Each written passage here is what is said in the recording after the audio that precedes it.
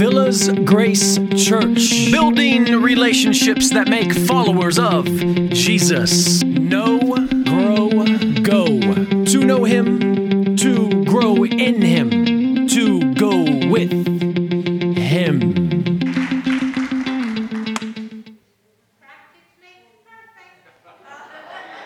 No, Audrey, that's not true. That is not true. Perfect practice makes perfect. We know Joe practices perfect. What a treat. Thank you so much, Joe. When you play the piano like that and they start calling for an encore, it means you're doing something right. So,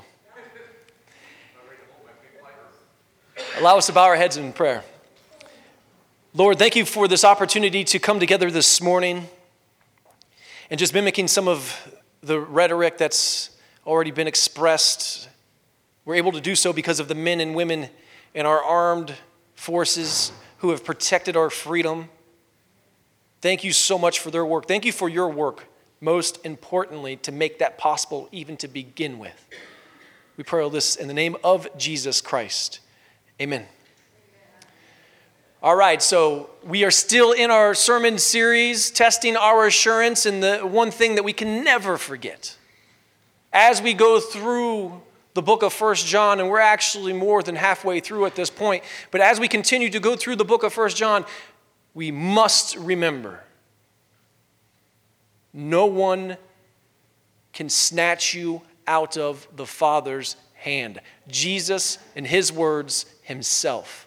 You cannot lose your salvation once you come to a saving faith in Jesus Christ. Amen? All right, so who loves to go to job interviews? Some of us love them, don't we? Some of us love to go be interviewed, and some of us can't stand being put on the hot seat. Now, see, for myself, I don't interview well. In fact, every job I've ever gotten in my life was because of somebody I knew. They just came to me because they knew me and they offered me a job. I don't think I've ever received a job offer after having been interviewed. I just don't like being on the hot seat. I have a buddy who interviews well. In fact, his last 7 jobs that he's received have been because of his ability to interview well. And I always think that's really cool, and I kind of look up to him for it. The only problem is those 7 jobs have come within a 5-year period of time. So he interviews well, but doesn't necessarily hold on to the job. So we can kind of go both ways, can't it? We can look good in the interview, but then when the rubber meets the road, maybe we're not the right candidate. Because what is it that you need again when you go to that interview? What is it that you must have in order to get the interview? A resume, right? And a resume is going to talk about your abilities, your work experience, and then you get to that one part of the resume called the references. Typically, you want to have about 3 references. Now, when you go to figure out who's going to be your reference, do you ever rack your brain thinking about who is it that could best talk about my talents, my skill set, my abilities, my work ethic, somebody who can vouch for me, right? That's what we're looking for. We're looking for somebody to vouch for us, saying, yes, so-and-so is able to do what they do. But we also want to pick somebody who is credible. You want to pick somebody who has credibility. I had an individual on my resume who I had to take off because this person at one time was very credible, and then some things happened in their life that made them not so credible, so I had to remove them from my resume. But see, let's think about this real quick. As Christians, we're on somebody's resume. Have you ever thought about that? Especially when we think about the age that we're in now. See, the question I always love to ask my children every once in a while, I'll ask Leighton and Reese, I'll say, Jesus is not with us currently, so why are we still here? What is the purpose of us being left behind? Why are we exiled? And over time, I've kind of worked with them to develop their idea or their theology around the answer to that question. And see, what we must never forget as believers in the church age, we are here to share the good news of salvation to hell-deserving sinners. And that good news goes right through the person and work of Jesus Christ. So, whose resume are we on? Who has put us on their resume so we can vouch for their work, their ability, their skill set, their work ethic? Who is it? Have you ever thought about that? Have you ever thought about that maybe you just might be a reference on somebody's resume and you don't even know it, or you don't even think to know it? Well, this morning, as we go through the text, we must remember that we are on the resume of Jesus Christ. The way in which we live our lives on a daily basis is a reference to Him and His work and what He can do. He wants to use us. He wants us to share His resume with others so they can come to know Him and receive eternal life. We are to be a reference to the saving work in our formerly dead lives. We can do this by living out three things, which brings us to the title of our sermon this morning. Believe, love, and obey. Believe, love, and obey. We're going to be in 1 John chapter 3, verses 22 through 24. See, last week we learned that the loving others does not require our perfection, and that gives us great comfort. We can love others imperfectly. John revealed to us that God judges our love of others through our heart's motivation to do so. Today we're going to see how we can be confident in our salvation through our belief, through our love, and through our obedience. And through these three things, we vouch as to who Jesus Christ is. To an unbelieving world, as believers, we get to vouch about who He is. We become His resume's reference to a dark world due to His work within our lives. So please follow along. The verses will be on our screen. We're covering these three verses this morning. 1 John chapter 3, verses 22 through 24.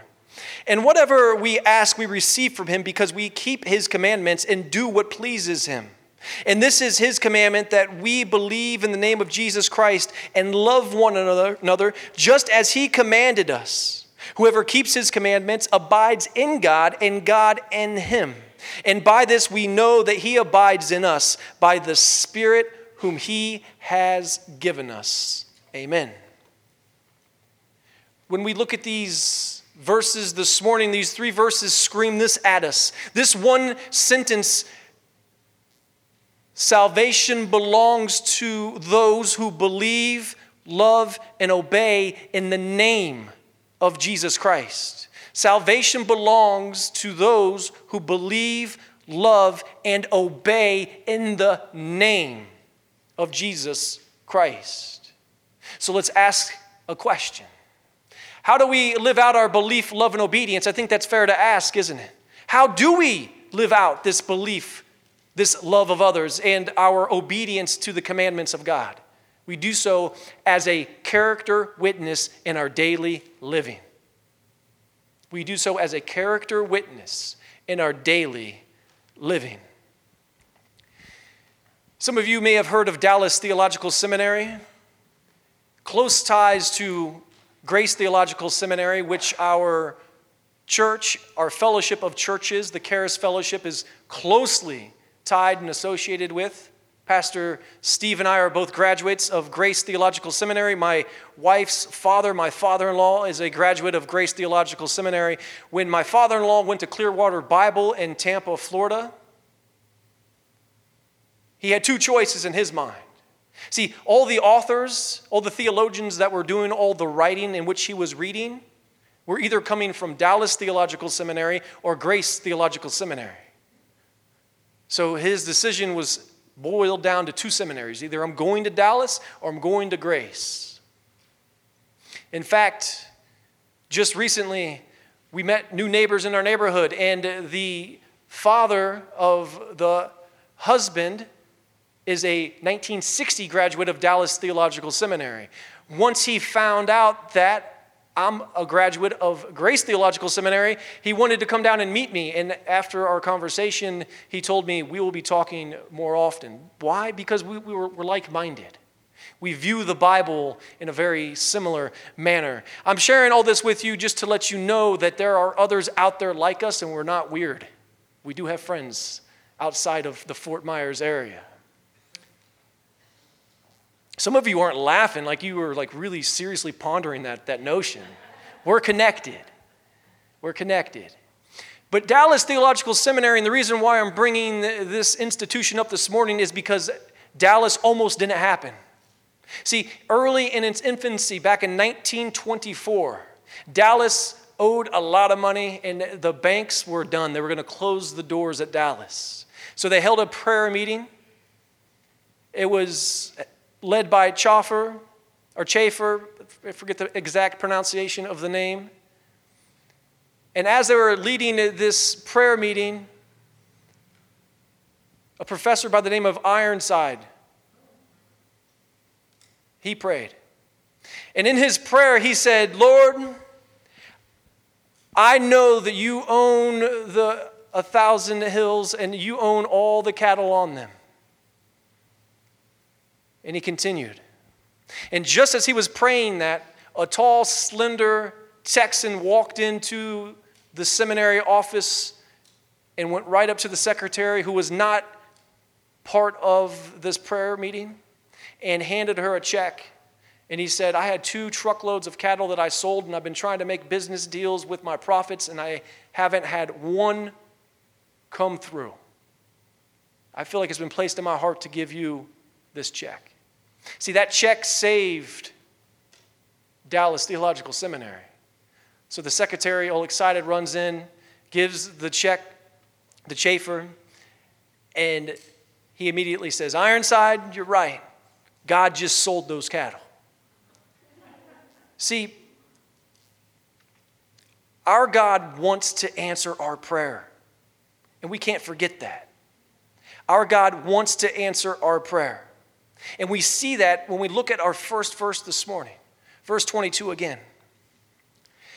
And whatever we ask, we receive from him because we keep his commandments and do what pleases him. We do what pleases him. Right out of the gate, do you notice anything from this verse?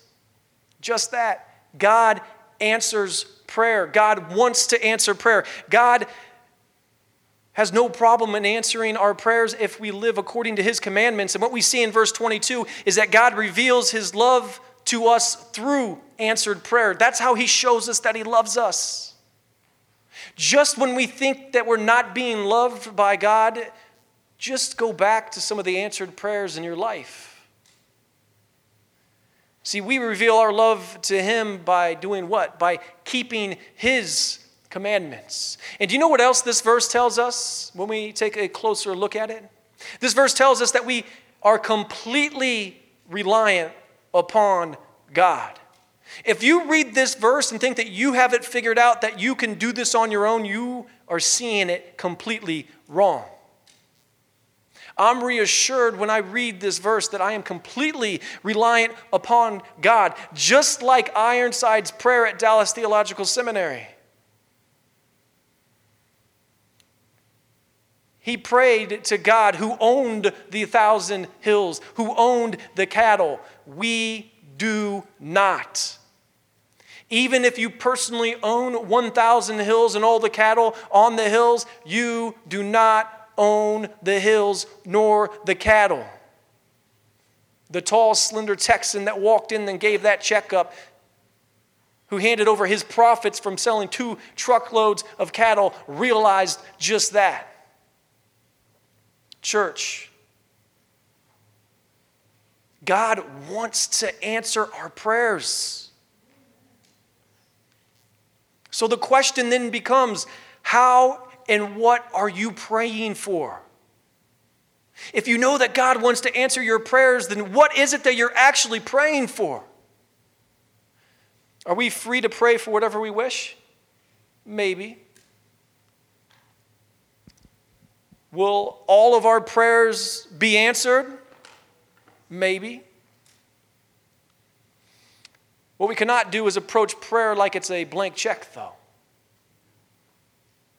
God is not a cosmological vending machine that we just punch A1 into after we put our money in and we get the item that we wanted.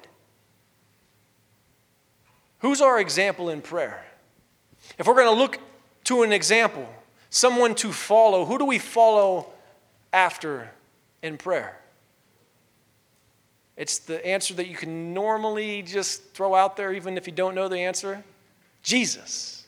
Jesus, He is our example. He is our model. And do you remember how He prayed in the garden prior to His crucifixion? He asked for the cup to be passed from Him. But how did He follow up this statement?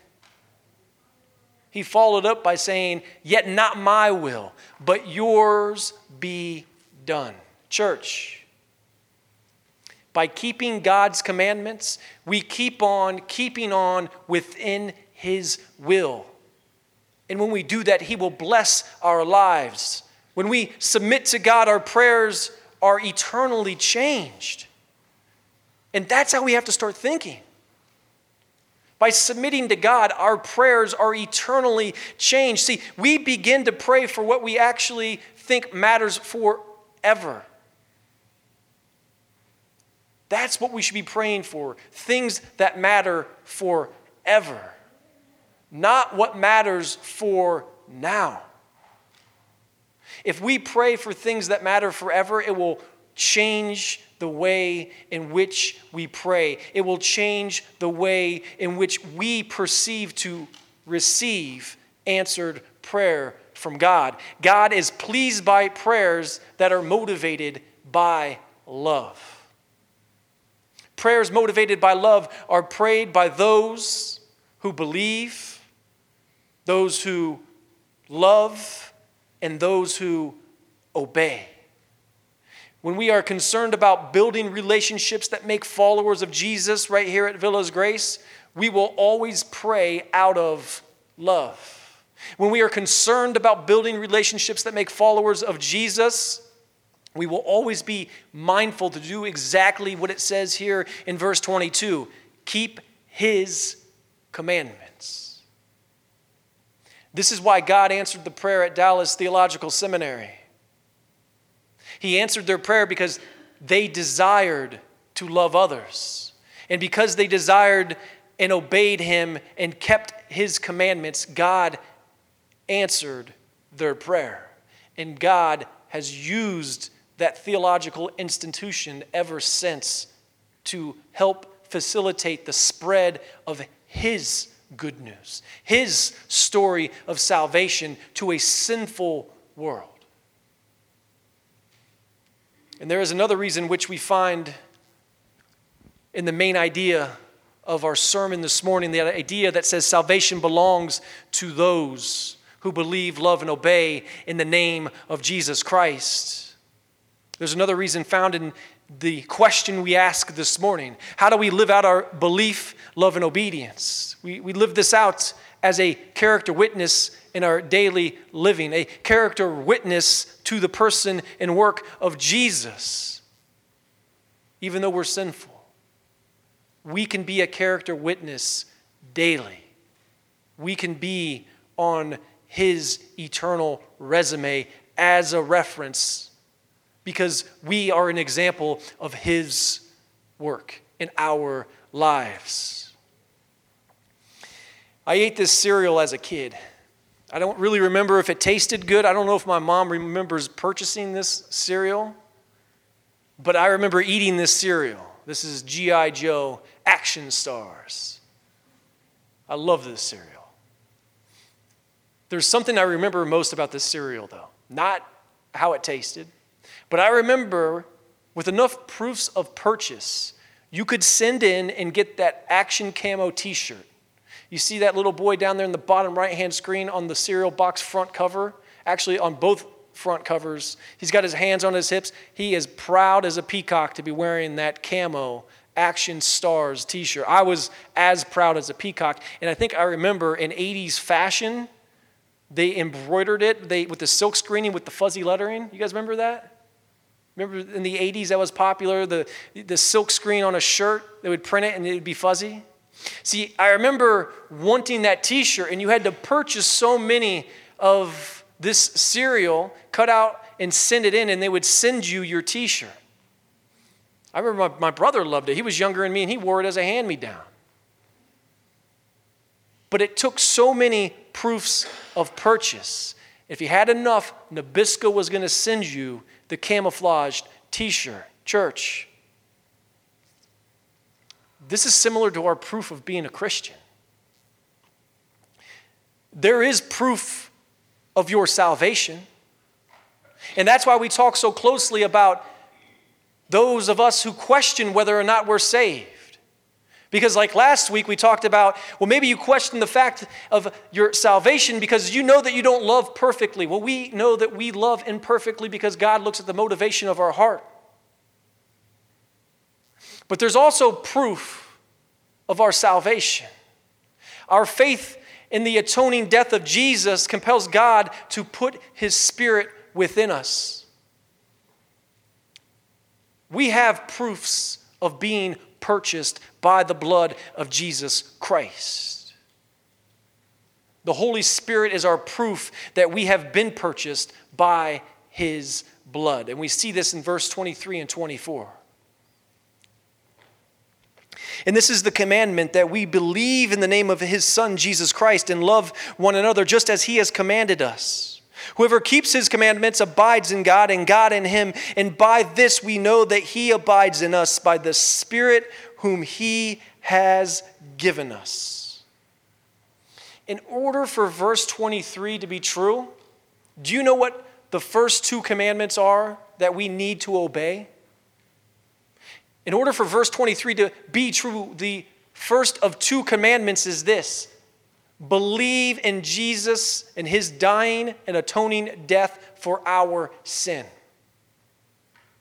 First, you have to admit that you're sinful and that Jesus died an atoning death for your sins. So what do we mean by atoning? What does that word mean? See, really, when we use the word atoning, it means that Jesus made amends for us before God. Jesus corrected the way in which God views our sin issue. Look at the middle of verse 23. It says that we believe in the name of His Son, Jesus Christ. The name of Jesus identifies who He is. The name of Jesus declares His character. It declares His authority. The name of Jesus represents who He is and what He has done. I think it's safe to say that the name of Jesus carries significant weight.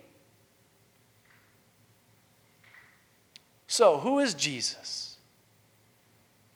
Because we use that term, Son of God, but sometimes we get it confused, don't we? There's those of us in this room that even to this day still get a little confused when we hear Son of God.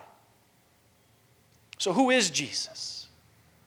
The easiest way for us to answer that question is this: Jesus is God in human flesh. What has He done? Well, He was beaten, He was executed, and He was raised from the sinner's death in which He died for us in our place. He who knew no sin was made to be sin on our behalf. It is in His name. It is in His work. And He did all this in order to restore our relationship with the Lord. Church, we live from an appreciation of this truth. We don't live for this truth. We don't have the mentality that says, well, I can do enough good things to make myself right with God. That is not truth. That is false. We live from an appreciation of what Jesus has done for us. We get it wrong when we think that we can do it on our own. We live from the work of Jesus. He has given us proof that He purchased us by giving us His Spirit. We live our lives out of an appreciation for His atoning death. And when we do this, it brings us to the second part of our answer. Because remember, we asked a question. The second part to the question, do you know what the first two commandments are that we need to obey? The second is this: we need to love one another. We need to love one another. That's it. Pretty simple, huh? Is that a little difficult for us to do? Maybe. Is the concept difficult to understand? No. Will we do this perfectly? No. Will we love each other imperfectly? Yes. Will we learn through this process? I hope so. I hope that we can be a church that reveals to others that we are constantly learning and growing in the truth of what Jesus Christ has done for us. So then no matter who comes through these doors, they feel comfortable that they can continue to learn themselves. And we live out of what He first did for us. We live out of Him first loving us. And we love because, like it says in 1 John, next chapter, we love because He first loved us. The Lord has commanded us to have faith in Him. The Lord has not commanded us to have faith in ourselves. Even if you own 1,000 hills and all the cattle, if you have faith in yourself and your abilities, you are up creek without a paddle. He's also called us and commanded us to love each other. Really, these two commands are one and the same. If we do one, we'll naturally do the other. So please take notice how verse 23 ends. It ends by John writing, just as He has commanded us. Church, this is His commandment. This isn't our commandment. However, we are the ones who receive this commandment. And allow me to challenge you this next week. Allow me to challenge you that you should be asking yourself a question when you wake up each and every day. Start your day off by asking yourself this question: how am I going to receive His commandment to believe in Him and love others today? How am I going to receive this commandment? Am I going to receive this commandment well? Am I going to live out this commandment as a character witness well for others to see who Jesus is? God wants to use you. God wants you to be a reference. Just when you think you may not be qualified to be a reference on His resume, think again. The dirtier, the more rotten of a sinner you are, when you repent of your sin, when you turn away from your sin and turn to God because of what Jesus Christ has done, that makes Jesus look awfully darn good. Amen?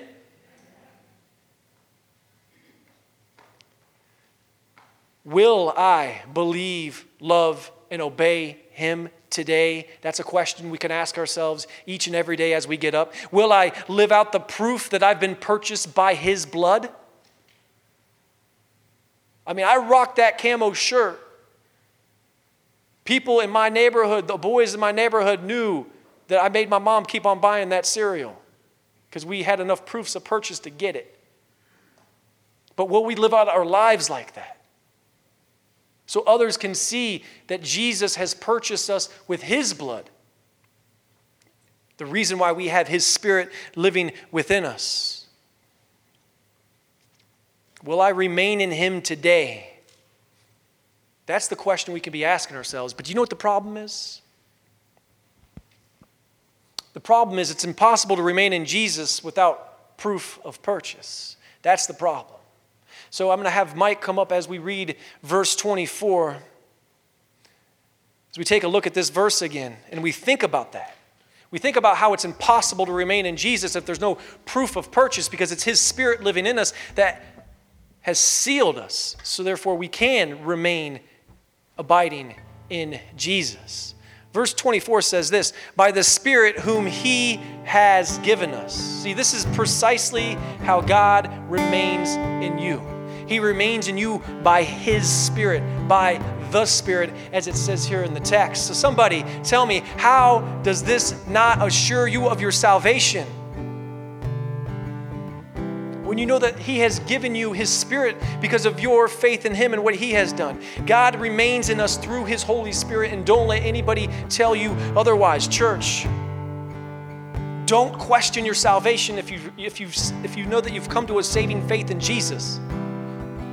Rather, question how good you are at remaining in Him every day. That's a question you should be asking. You should be asking yourself, how good of a job did I do today remaining in Jesus? What did I learn? What can I do better tomorrow? Don't be fooled. On days when you do a pretty poor job of doing that, Satan's going to be right there. I guarantee it. He's going to be right there, and he's going to be whispering in your ear. He's going to be going, psst, hey, how could you be saved? I saw how you behaved. You weren't so loving, were you? How could you be saved? You call yourself a Christian.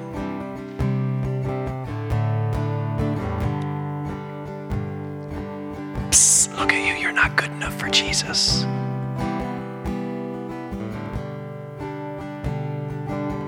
That's the message of the liar. Church, when this happens, just remind yourself exactly what it says here in the text. Tell yourself, I what? Believe in the name of His Son, Jesus Christ. Because the name of Jesus identifies who He is. The name of Jesus declares His character, not my character, Jesus and His character. It declares His authority. The name of Jesus represents who He is and what He has done. So who is Jesus? He's God in human flesh. I don't care what Satan whispers in my ear when I know who Jesus is. What has He done? He was beaten, He was crucified, and He was raised from a sinner's death, and He died for us on our behalf, and gives us hope in a future, a hope in a new resurrected body because of the damage that we have inflicted on this body due to our sinfulness. And He did all of this, why? In order to restore our relationship with Him, which is exactly why we said today, salvation belongs to those who love or believe, love, and obey the name of Jesus Christ. That's why we ask this question. How do we live out our belief, love, and obedience? We do so as a character witness in our daily living. Let's bow in prayer. Lord, I pray that we can be a church that represents just this. I pray that we can be used to share your good news of what you have done. I pray that we can collectively spur one another on to continually learn how to better bring your name honor and glory. It is in the name of Jesus that we pray these things. Amen. Thank you for joining us today. For more information, look us up on our website, www.villasgrace.com, or drop us a line via email, connect@villasgrace.com.